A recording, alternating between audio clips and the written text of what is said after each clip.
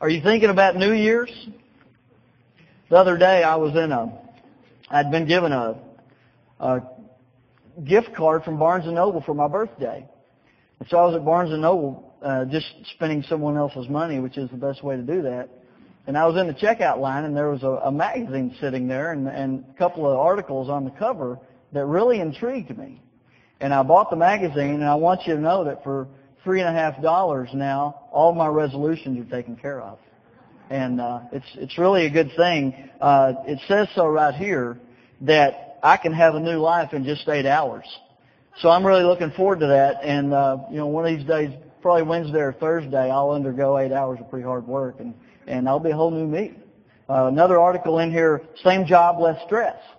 So I'm going to pass that around the office when I'm done with it as well. And I'm amazed at how easy it can be to have some New Year's resolutions. There was a guy on TV this past week that somebody stuck a microphone in his face and said, "What's your New Year's resolution?"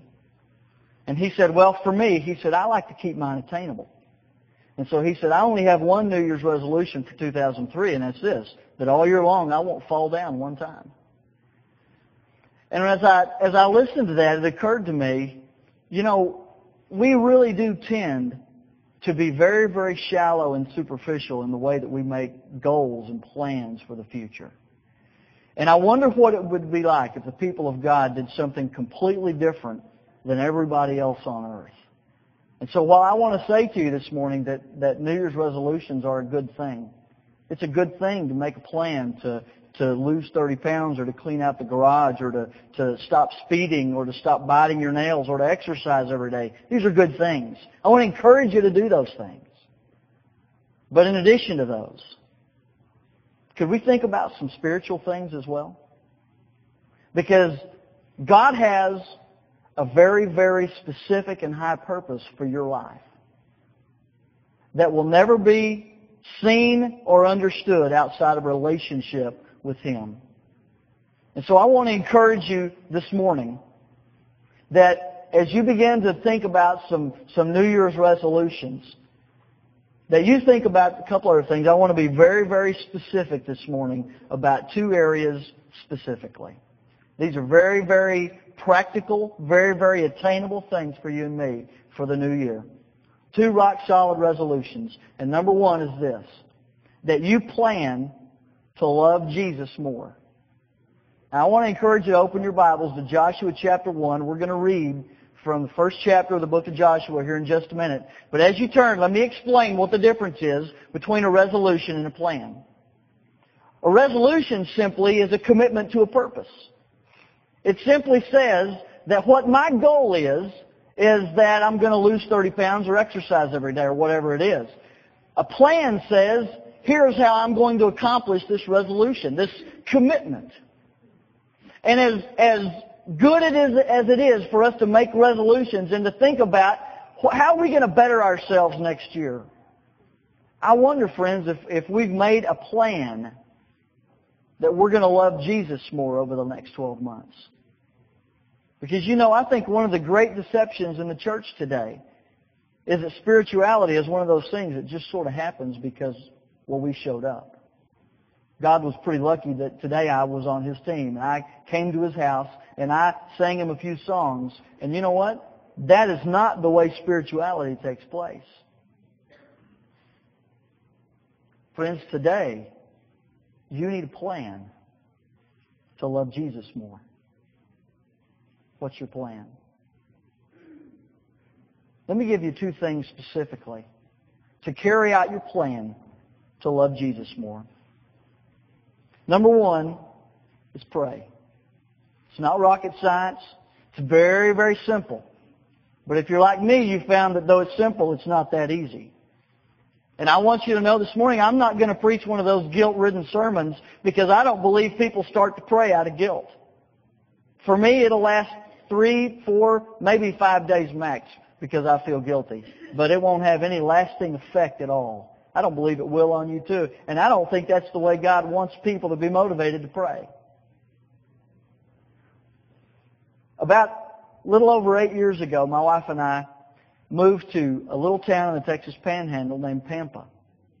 and started my very first pastorate there.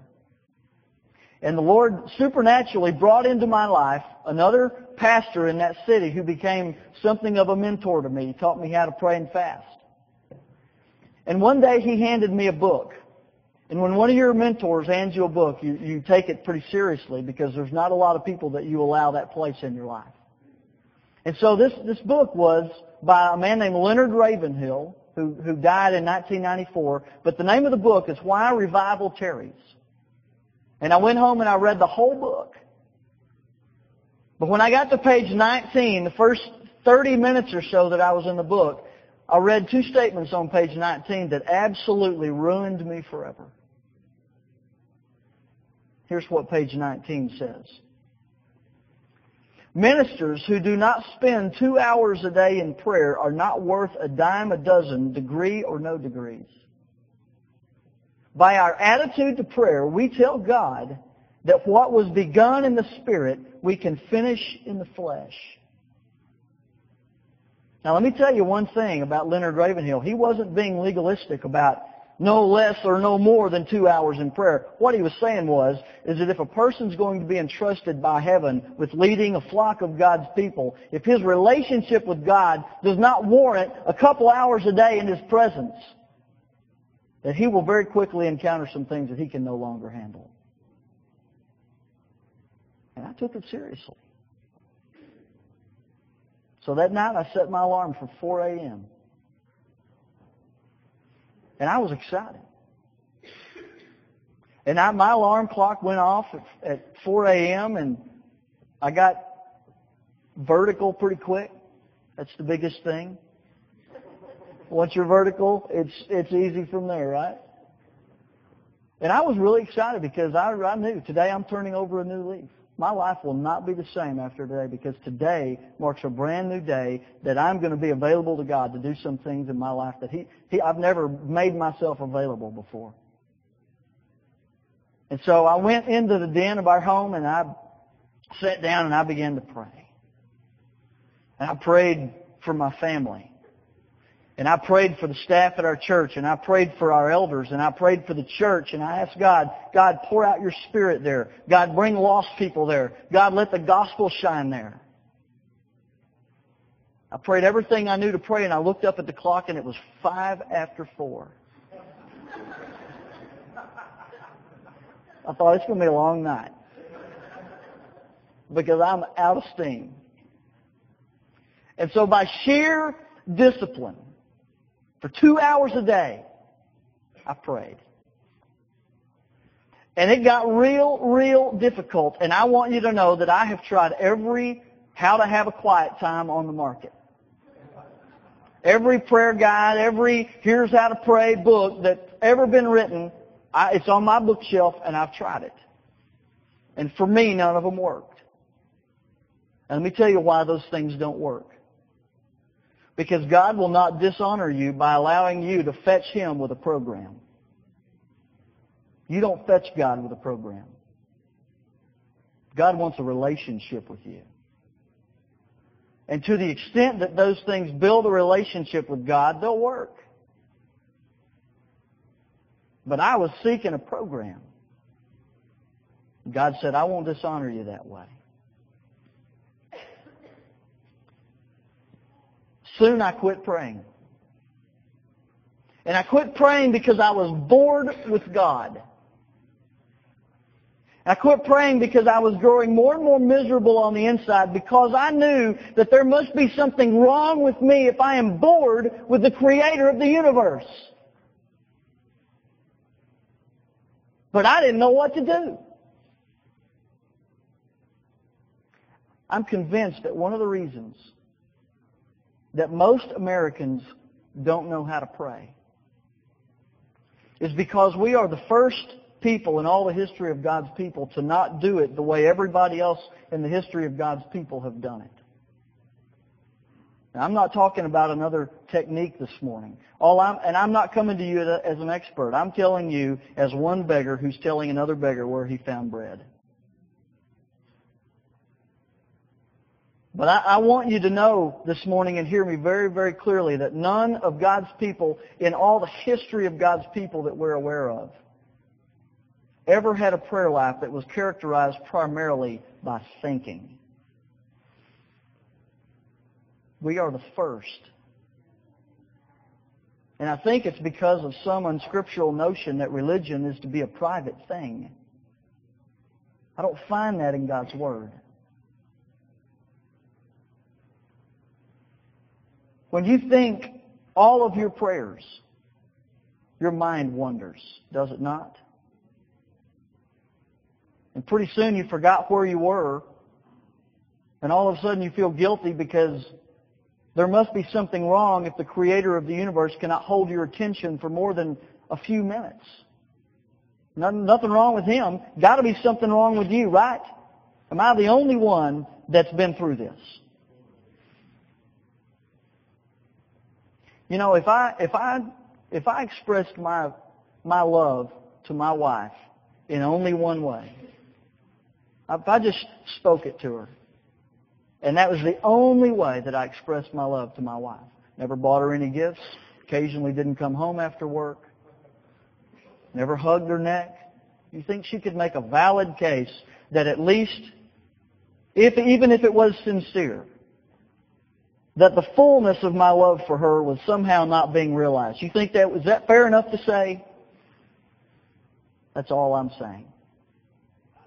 And I want to visit with you this morning about what it is that makes prayer come alive.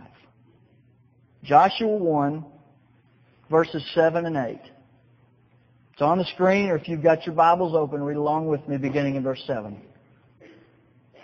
Only be strong and very courageous, that you may observe to do according to all the law which Moses my servant commanded you. Do not turn from it to the right hand or to the left, that you may prosper wherever you go. This book of the law shall not depart from your mouth, but you shall meditate in it day and night, that you may observe to do according to all that is written in it. For then you will make your way prosperous, and then you will have good success. Now let me back into verse 8. Is there anybody in this room this morning that wants to be prosperous and successful? Let me assure you, this is not just talking about financial things. That it is God's will for your life that you are one of those people of whom it is spoken, everything they touch turns to gold. His family, his relationships, his ministry, his business. That is God's will for your life. But what's the key to it? Look again with me at verse 8. I'm telling you, this is big here. This book of the law shall not depart from your mouth, but you shall meditate in it day and night, that you may observe to do according to all that is written in it. For then you will make your way prosperous, and then you will have good success. Look again with me at Psalm 1, verses 1 to 3. Blessed is the man who walks not in the counsel of the ungodly, nor stands in the path of sinners, nor sits in the seat of the scornful. But his delight, his overwhelming joy, the sole affection of his heart is in the law of the Lord. And in his law he meditates day and night. He shall be like a tree planted by rivers of water, that brings forth its fruit in its season, whose leaf also shall not wither, and whatever he does shall prosper. I was flying into Amarillo about 6 or 7 years ago on a plane, and I noticed from the air some things that you can't really see from the ground. You know, that's a desert up there. Have you ever been to Amarillo? That's a desert. But you know what? Wherever there's water, wherever there's a river, there are green trees all over the place. That's God's will for you. That in the midst of whatever desert you find yourself in, that you or a person who is like a tree who's planted by streams of living water. So number one is pray. Number two is meditation on God's Word. What is this thing called meditation on God's Word? Let me assure you, it is not some Eastern form of religious mysticism that ends up finally in some state of nirvana, whatever that is. I was watching Jay Leno one night. Richard Gere was on there, and Richard Gere is a devout Buddhist. And Jay Leno was asking him about his religion and what difference his religion makes in his life. And he said, every morning I get up and for 1 hour I meditate. And Jay asked him, what is meditation? He says, it's just a process of emptying, just emptying. Friends, that's not biblical meditation. Biblical meditation is filling. It's filling. This English word meditate comes from two Hebrew words, and the secondary meaning actually is to think long about something. You know what the primary meaning of these two words is? It is the making of low or inarticulate sounds. It's translated some places as moan, other places as mutter. It's translated in the Old Testament both as the cooing of a dove and the growling of a lion. Here's the principle. That in the speaking of God's Word, there becomes a deepening of your focus into His Word. In such a way that your mind and your heart become filled with the knowledge of God's Word. Here's two keys to meditation. Number one is, there is sound coming out of your mouth. Here's the way that God made you. That God uses your mouth to direct your mind to affect your heart. That's the way you're made. God never planned that you would be a person in whom the fullness of your relationship with Him would only happen between your ears. It's not the way God made you, friends. God made you in such a way that He uses your mouth to direct your mind to affect your heart. And as you begin to speak His Word and to pray His Word, something in your heart begins to beat faster, and there's a passion that begins to grow there. There's two keys to this. One is that there's sound coming out of your mouth. The second is that it happens day and night. When we find meditation in God's Word, what it talks about is, both Joshua 1 and Psalm 1 is, he meditates on it day and night. And I studied this in the Hebrew. You know what day and night means? You guys are scholars. If you're visiting at Gateway, I want to tell you that everybody who's a member here reads Greek and Hebrew in the original languages, and they're all about, I'm just kidding. Day and night. Do you know what it really means, day and night? It really means all the time. And here, there's a couple of reasons for this. One is that if God is able to have your undivided attention every 12 hours, you're not very likely to backslide. Now, Jeremiah affirms that your heart and mind is deceitful above all things, and that even you don't know the filth and the evil that's bound up in your heart. You don't know those things, but God does. But I want to tell you that if God has your undivided attention in the morning and at night, that you're not very likely to backslide. Another thing that happens is that when we set our affections on God, that there becomes a thinking about God, whether we're disciplining our kids or driving to work in the morning or going to bed at night. There becomes a constant affection for God. You wake up, first thing that's on your mind is Him. You go to bed at night, the last thing you think about is Him. Look at two verses of Scripture with me. One, Psalm 55:17. These are the words of David. Listen to what David said. Evening and morning and at noon I will pray and cry aloud, and He shall hear my voice. Look at Daniel 6, verse 10. This is just after Daniel's death sentence in the lion's den has been written. And when Daniel knew that the writing was signed, Now the writing incidentally said that if anyone worships any god other than the king of Persia, that he's killed. When Daniel knew that the writing was signed, he went home, and in his upper room, with his windows open toward Jerusalem, he knelt down on his knees 3 times that day and prayed and gave thanks before his God, as was his custom since early days. Since September 11th, we've seen a lot of Muslim religion on TV. I was at the airport one day, and I saw a Muslim man. He was being very private about it, but he was serious about it. He was bowing down toward Mecca, had his prayer shawl over his shoulders, and he was on his face. Do you know where they get that? They get that from God's people. Every Muslim religious ritual they got from God's people. But it's amazing to me that what they do out of legalism, most of God's people won't do out of grace.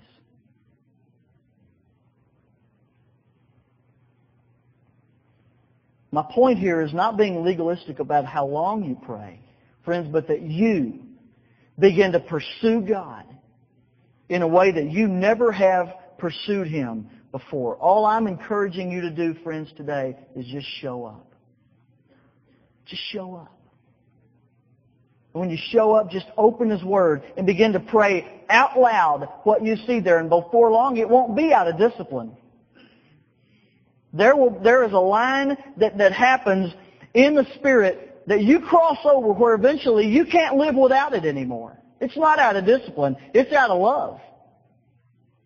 And you can't live without it anymore. Let me tell you one of the things that happened to me. About a year ago, I had caught the flu.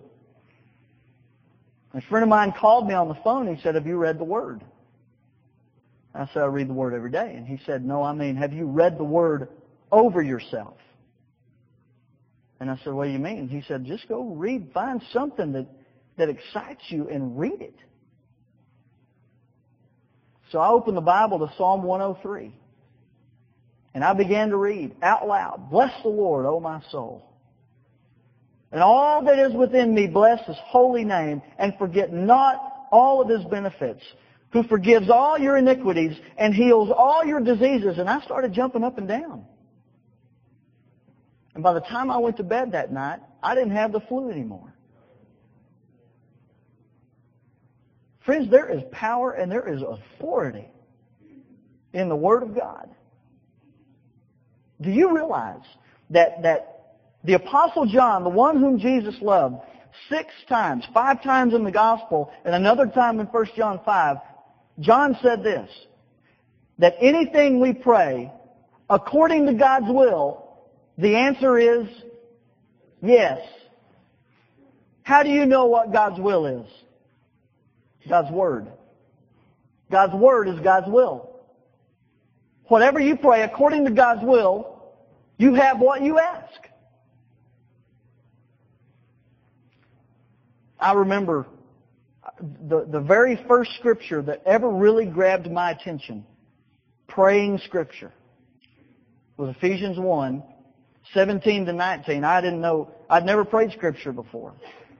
And I was really struggling with this whole thing about, I can't pray for 15 minutes. I don't know what to pray for. I came across Ephesians 1, 17, where Paul says, "I pray." And I thought, okay, we're going to pray here. "That the God of our Lord Jesus Christ, the Father of glory," okay, I'm tracking with you now, God, "that you may give," whoa, what's this? "That you may give to me a spirit of wisdom and revelation in the knowledge of you, O God." I thought, whoa, this is good. That God will give me a spirit of wisdom and revelation so that I know Him better. That's God's will. That the eyes of my understanding would be enlightened. Yes, Lord, I need that. Oh God, that I would know the hope of your calling, the riches of the glory of your inheritance in me, and what is the exceeding greatness of your power toward me, because I believe, according to the working of your mighty power. I began to read Scripture. One of the principles, one of the good things that I did learn from all those How to Have a Quiet Time books was that you always start out with worship. You realize you don't come into God's presence by groveling in your sin. You realize that. You enter His gates with thanksgiving and His courts with praise. You enter God's presence with worship. No other way do you come into God's presence. And so I got to where I would get up all by myself and I would just begin to worship the Lord. And before long, it was the same old thing. It was dusty. I said that 2 weeks ago. I'm bored with God again. So I opened up the Psalms, song book of the Bible. And it revitalized my life of worship. George Washington Carver was one of the most fascinating men who ever walked in this country. He did most of his research during the 1800s, but one of the things that he researched was the peanut. And in his research of the peanut, he found more than 150 uses for the peanut. And his research ended up revitalizing the whole economy of the South. Somebody asked him one day, they said, Mr. Carver, how did you ever think up 150 uses for the peanut? And he said these words, anything will yield its secrets to you if you love it enough. Anything will yield its secrets to you if you love it enough. That's true of God. Do you know God has secrets? And He wants to tell them to you. But you can't find them in a program. And you can't find them even by just, sometimes we even read the Bible through in a year. It's like running a marathon. We just want to say we did it. You don't find them that way. God shares them in relationship. And I want to encourage you to begin to pray the Bible. And the fullness of your life of prayer will begin to come like you've never seen before. Make a plan to love Jesus more. Here's your second resolution. Set your heart on heaven. Set your heart on heaven. What if we lived in one of those cultures where your parents planned the person that you would marry? And that as you grew, they began to survey all their friends and all their friends' children, and they made a choice one day, and they began to plan a wedding. And about a month before your wedding to a person you didn't know and had never seen, they came up to you and they said, we've got a picture of the person you're going to spend the rest of your life with. You want to see it? Would you want to see it? Why would you want to see it? See what you're getting into? Did you know this is true of you? That the Father has arranged a marriage for you. And did you know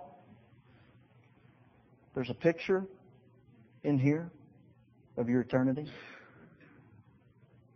Here's what I'm talking about. I found 6 places in God's Word where a living, breathing, flesh-encased person bore witness to an open heaven and wrote about what he saw. Would you like to see them? The clearest one is Revelation 4. And I'm encouraging you today. We sang the song a while ago, Better is One Day Better is one day. That's from Psalm 84. And one of the things that the psalmist says, he says, one thing I ask, that I may see you in your beauty. And I believe the reason that David could say, one day, oh God, one day in your house is better than 1,000 anywhere else, is because David had seen the beauty of God in heaven. And did you know God will show it to you too? And what I'm encouraging you to do today, friends, is that you begin to pray through Revelation 4 and go in search of the other places in God's Word where a flesh-encased person just like you saw with his eyes an open heaven. Because only then will you see God as He really is. There's a lot of opinions about what God looks like and what heaven's going to be like. You know, the only one you can trust is in God's Word. But what if you and I began to pray through Revelation 4 and the other places in Scripture so often that the moment you lay down in bed at night and you close your eyes, immediately you can see there's a throne. And there's one sitting on it. By the way, it's not a bench, it's a throne. And there's one sitting on it. And there's Jesus at His right hand. And there's a rainbow like an emerald circling the throne. And there's 24 elders on thrones dressed in white, and they have gold crowns on their heads. And there's 4 living creatures circling the throne, and they're crying out, Holy, holy, holy is the Lord God Almighty, who was and is to come. And every time the 4 living creatures begin to worship God, the 24 elders fall down on their faces and cast their crowns at the foot of that throne. What if you and I became so familiar with heaven that in a second and a half we could be there? I think our hearts would change. And that God would begin to show us things and speak to us in ways that we have never even dreamed of. About 6 years ago, I was up very early one morning. And it seemed like just another day to me. And I began to feel the Lord's presence in a way that was rare.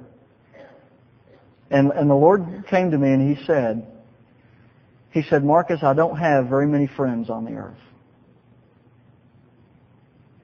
And I said, Lord, what do you mean? And He said, there are a lot of people who talk to me, but there are not that many that listen. He said, Marcus, will you be my friend?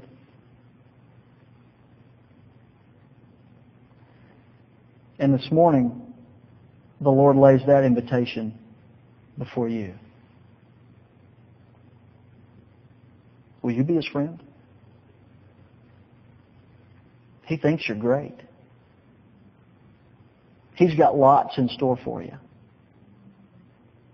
But you won't fetch Him with a program. He'll only be found in a relationship. But when you find Him,